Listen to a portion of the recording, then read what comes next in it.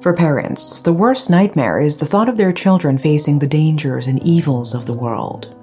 This nightmare became a reality for the parents of Christine Silawan, who disappeared only to be found dead in a horrific state.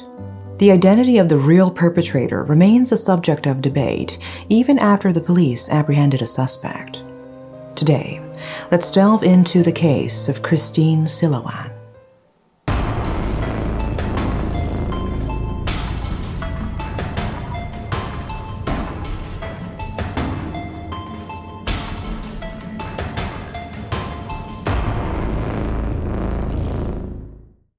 As dawn touched the morning of March 11th, 2019, people were beginning their day, each turning to their own tasks. A villager walking by the Sitio Mahayahay field caught sight of something out of place on the desolate stretch of land. Shocked by what he found, he urgently called for others to come. The scene that unfolded before them would haunt their memories indefinitely. A young girl, unclothed from the waist down, lay lifeless, her face brutally disfigured with her skull and eyes exposed. The discovery sent a wave of dread through the villagers as they connected the dots to the previous night's search for a neighbor's missing daughter. Was this the same girl, Christine Silawan, Mrs. Lourdes's daughter, who had not come home? When the police arrived, a crowd had already formed, each person vying for a glimpse of the tragic scene. The officers worked to disperse the onlookers, covering the remains with newspapers and a white banner to protect the girl's dignity from prying eyes. Amongst themselves, they couldn't help but align with the growing suspicion of the villagers. The clothing on the girl was just as Christine's mother had described. The police and a few villagers made their way to Mrs. Lourdes's home, which was disturbingly close to where the body had been found. Upon arriving at the scene, Mrs. Lourdes was overtaken by grief. Amidst cries and wails, she recognized her daughter's mutilated body. Despite the disfigurement, a mother's heart knows her child, and she knew it was Christine. The horrific crime sent shockwaves through the Philippines. Who was Christine Silawan? How could such a young girl meet such a cruel fate? What led to this unspeakable act? And perhaps most crucially, people are still questioning whether the case is truly resolved, as the police have claimed. Christine Lee Silawan entered the world on March 26, 2002, in a bustling village of Lapu-Lapu City, Cebu.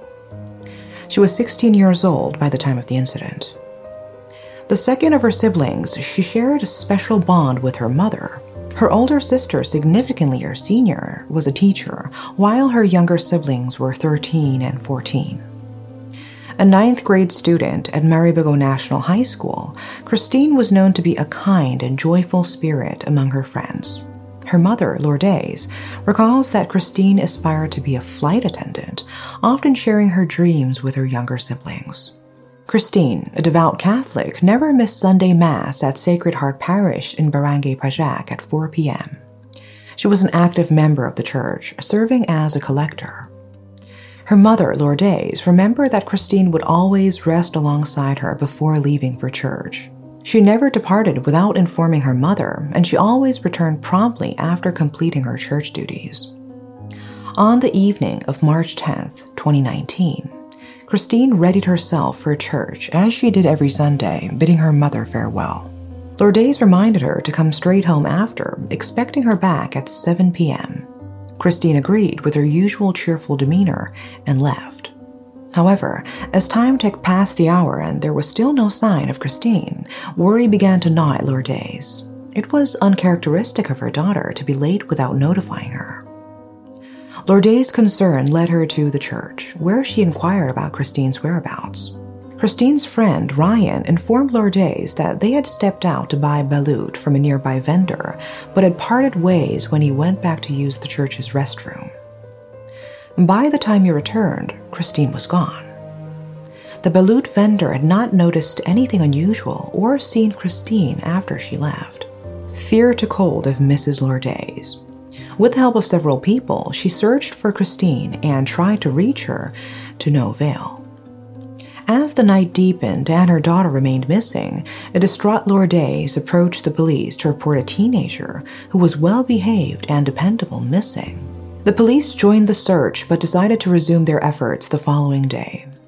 With a heavy heart, Mrs. Lourdes tried to soothe her anxiety, returning home with a fading hope that Christine might still return that night.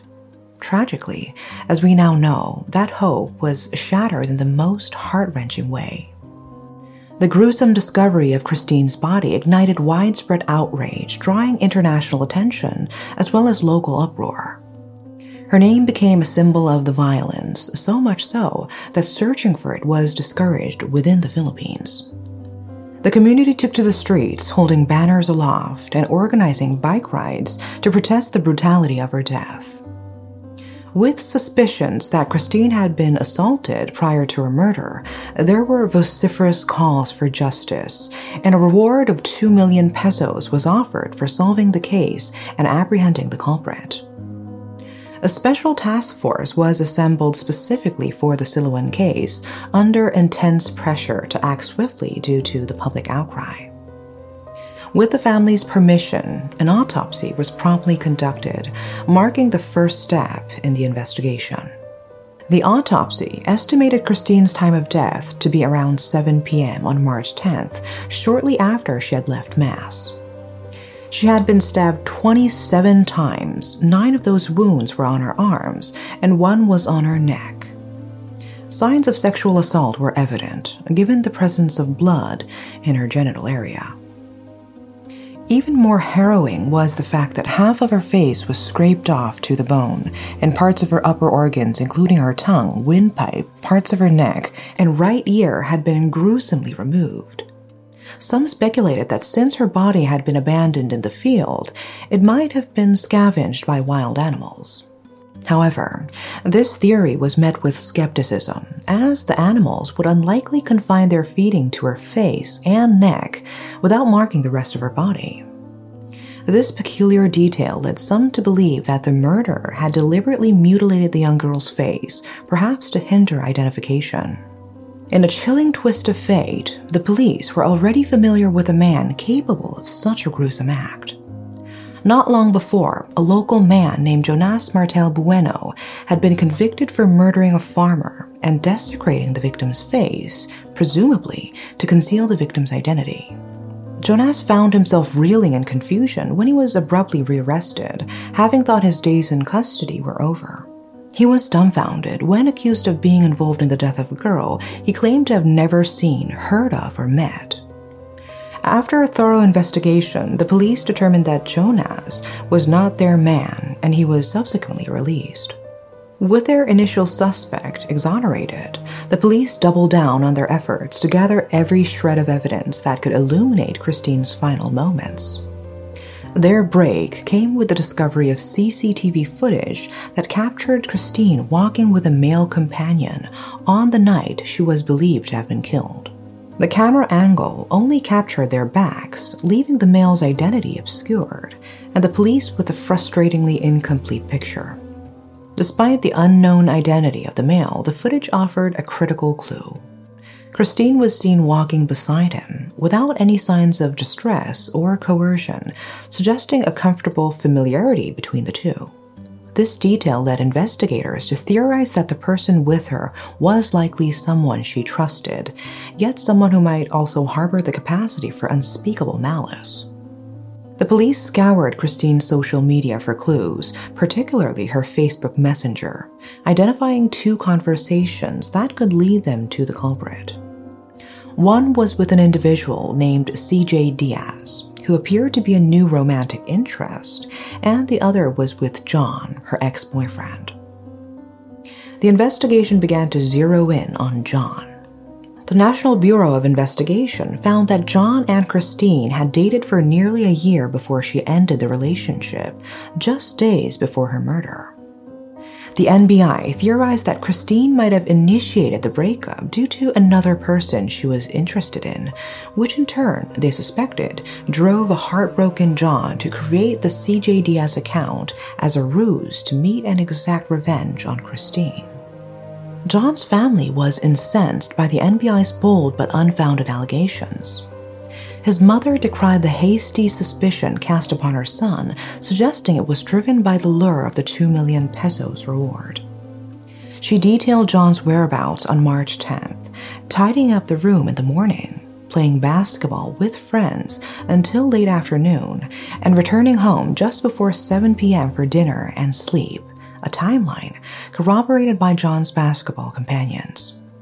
John's brother added his voice, noting he didn't know Christine well, but acknowledged the brief past relationship between her and John. He clarified that their relationship lasted only 5 days in June 2018, after which John moved on to someone else. Given John's history of short-term relationships, his brother found it highly unlikely that John would harbor a grudge strong enough to seek revenge so many months later. The timeline of the relationship presented by the police diverged from that given by John's brother. Despite this, the police persisted with their allegations, even suggesting that a piece of clothing similar to that seen in the CCTV footage and a cracked phone claimed to have been damaged during a struggle with Christine were evidence of John's guilt. At just 16, John was being seriously considered as the murderer, with public opinion swaying against him. Speculation grew to include John's friend as accomplices after Mayor Paz Rosada stated that the crime was likely committed by more than one person. Nevertheless, doubts about John's guilt remained for many. Why would Christine walk so calmly with John if she realized she had been deceived by her ex-boyfriend? The strength of the evidence pointing to John was questioned, particularly by his legal representation, who argued against detention based solely on circumstantial evidence. In response, the NBI cited a confession obtained from John while in custody, yet it was noted that this confession came before a lawyer was present, casting doubt on its legitimacy, especially given John's status as a minor and the potential for coercion by authorities. John remained the prime suspect in Christine Silawan's murder. The police conducted a discernment test to determine John's capacity to understand right from wrong due to his age. In a development that raised eyebrows, John passed the assessment administered by the Department of Social Welfare and Development 7, indicating that he had a sound sense of reality. The test results were used against the boy. The DSWD-7 concluded that if he was indeed Christine's killer, he was fully aware of his actions. The police regional office supported this claim, asserting that John was of sound mind when he allegedly lured, assaulted, stabbed, and mutilated Christine. Even before a defense team for John was assembled, 3 lawyers stepped forward to serve as prosecutors. He possessed the technical skills required, claimed the police regional office, as they sought to identify any accomplices among John's friends. We cannot dismiss the possibility of minors committing crimes as grave as those committed by adults. It's not reasonable to harbor suspicions about John. However, what merits attention here is that the investigators seem to make regular media statements proclaiming they had solved the case and apprehended the murderer, suggesting the case was close to closure. Yet, the arguments they provided were largely based on John's unsupervised confession, his relationship with the victim, and speculative scenarios. While 17-year-old John faced social and legal scrutiny, a new figure emerged, altering the course of the case. Renato Payupanlenes, already under police watch for alleged possession of illegal firearms and drugs, was detained on April 9th on suspicion of carrying a .45 caliber gun. During his detention, he made a startling confession away from the public eye that took both the police and case followers by surprise. At a press conference on April 11th, the Philippine police chief presented this man to reporters. There, Renato plainly stated that he was the one who had killed Christine Silawan. Naturally, questions arose about his connection to the young girl, and Renato was ready to recount the entire story from the beginning. Renato, despite being 43 years old and a father of 5, sought a relationship with a much younger girl. Recall the Facebook account of CJ Diaz mentioned earlier. Renato confessed that he used that account to pretend to be a 16-year-old boy in order to lure teenage girls. Christine Silawan, intrigued by their interactions, was one of those girls, and they began talking through Messenger in 2018. Believing he was a peer, Christine was eager to meet him, but Renato constantly made excuses to avoid meeting her. As the tragic day drew near, Renato contemplated finally meeting Christine. He convinced himself that since they had been chatting for some time, she wouldn't reject him. So he decided to meet her after her church service, boldly choosing to wait near her place of worship. When Christine realized that CJ Diaz was in fact a middle-aged man, not the teenager she expected, she was understandably shocked. She immediately wanted to leave, but Renato was persistent, insisting on escorting her home. With no way to dissuade him, Christine reluctantly agreed to walk with him. During their walk, Renato suddenly asked Christine if she'd like to engage in intercourse with him. The disgust Christine felt was enough for her to sternly reject him and say she'd just call John to pick her up. The rejection and jealousy got to the old man's head, and he was seeing red when he dragged Christine to the empty field. He stabbed her with the scissor that he brought and disfigured her face with it. The reporters were puzzled and asked him why he had suddenly confessed. Renato replied that he felt sorry for John, who had wrongfully taken the blame and whose loved ones were being shunned by the public. He couldn't stand by and let the young boy be punished for a crime he didn't commit. He also mentioned that confessing was a way to ease his own conscience. Renato claimed he was the man in the footage, but a side-by-side comparison of the images clearly reveals differences in posture and appearance between the two men. Renato admitted to skinning Christine with scissors, yet forensic analysis suggested that an acid might have been used to disfigure the body.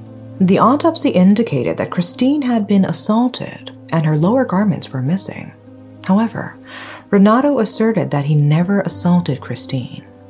If Christine was indeed dragged and stabbed in the field, why did no one hear anything? Cebu Field is very close to nearby houses. It wasn't very late at night, so how could Renato have dragged a struggling girl, stabbed her, and taken the time to mutilate her face without any witnesses or anyone hearing a thing? It's a perplexing scenario. Not long afterward, Renato entered a plea of not guilty, seemingly retracting his confession.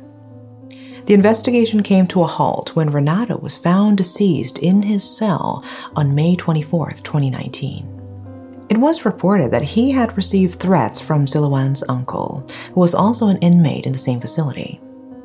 Other prisoners reported that Renato appeared depressed before his death and had been fashioning a tie to use in taking his own life. The police have since declared the Christine Silawan case closed. The unresolved questions continue to disturb the public. Mrs. Lourdes still harbors the chilling suspicion that her daughter's murderer is at large, living unpunished.